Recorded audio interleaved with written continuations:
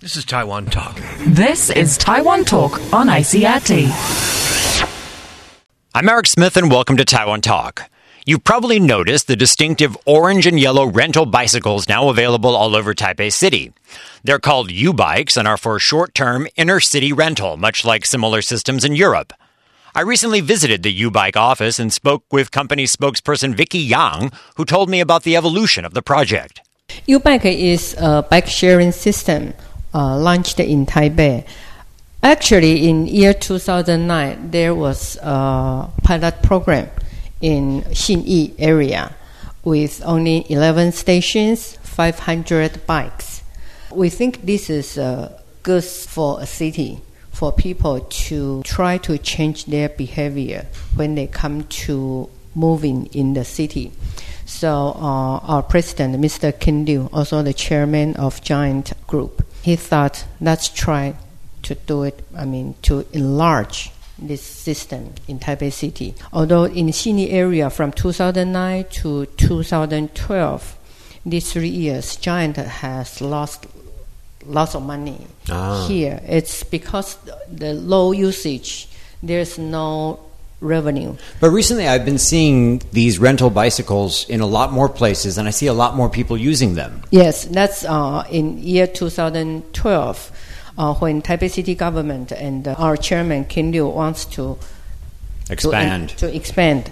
Then we add 30 stations. This 30 station plus the original 11 station, that makes the scale big enough to be seen, and people start to try it. Of course, our rate is very cheap. That's one of the reasons that people want to try it.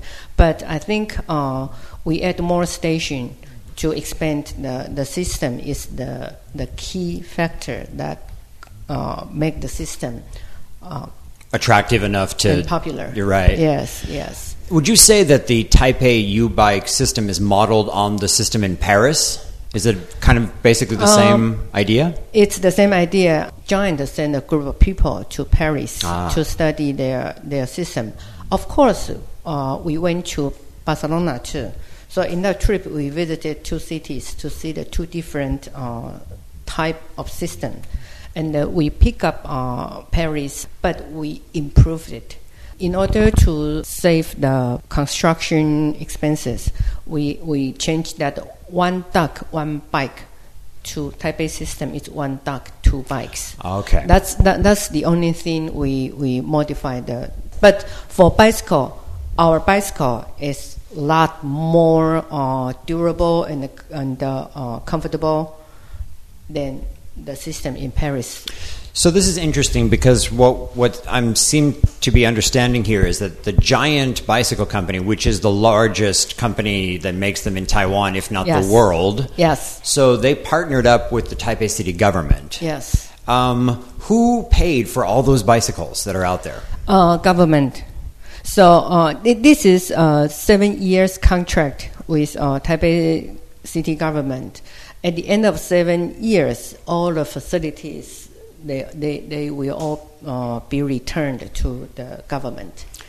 So basically, it's the government fund this system. But Giant is offering a special rate. I'm assuming some sort of helping out, subsidizing that kind of thing. Yes.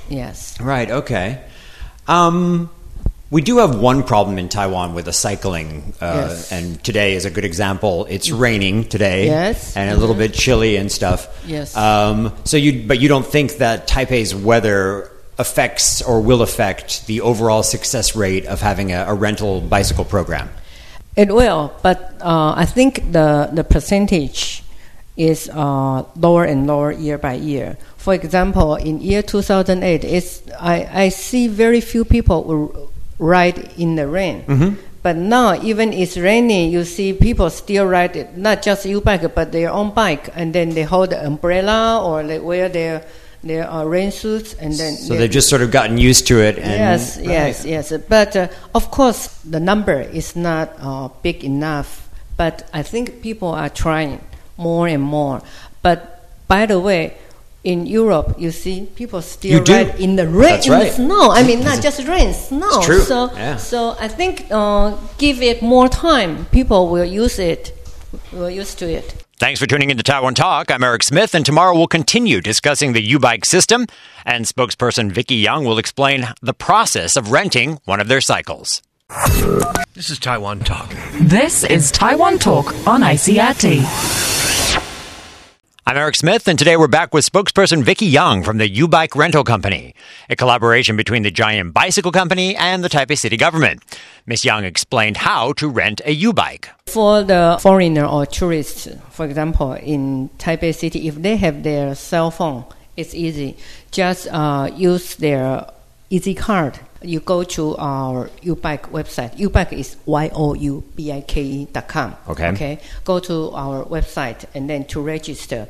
The registration is using your cell phone number, and then you add your Easy Card number, and then they will send you a message to make sure that this is your phone. Then you type in that number, Access code and... yes, and then you are the member. And also, one cell phone number, you can register 5 Easy Cards. So you can register for your friends. So even if you had a cell phone from the States, that would be okay too? No, not you need a local number. Local number, Okay. yes. And then if for the tourists, they just come for like a few days, they can use your credit card with the chip, that kind of credit card. Go to the kiosk to register, and then they can rent the bike. That password works for 5 days. Okay. So for tourists, it's convenient. So the whole process would probably just take 5 minutes to... Yes, it's easy without any deposit or registration fee. Okay. This is the big difference from other cities in the world.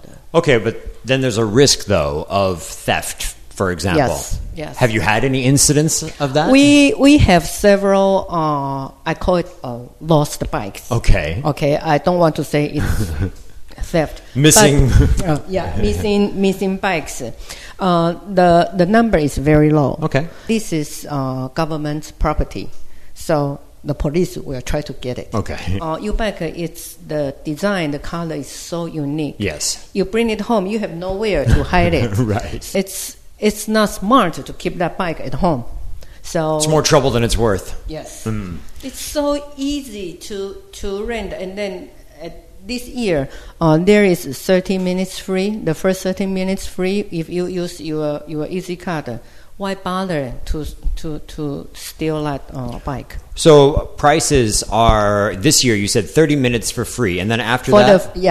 After that, it's 10 NT dollars for every 30 minutes. For every 30 minutes. So 20 NT an hour. Yeah. You can't beat that. Yeah.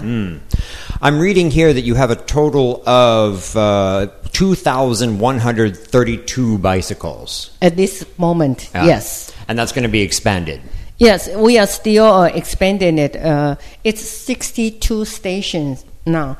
By the end of July in next year, 2014, there will be 173 stations totally in 173. Taipei. Yes, stations in Taipei City with 5,800 bikes. So basically, every time you exit an MRT station, you're going to see a U-Bike station available for you. Yes. Pretty much. Yes, pretty much. We tried in Taipei not long ago to set up some dedicated bicycle lanes. Yes. And it was a so-so. Yes. It wasn't all that successful, we'll put it that way, right? Correct. So we do have the one problem in Taipei. We're not exactly the most cycling-friendly city. Do you know of any plans for the future or anything coming up that might make Taipei a better place for cycling? There is no specific time for this issue, but you will see Taipei is changing. It's from the enforcement or the infrastructure.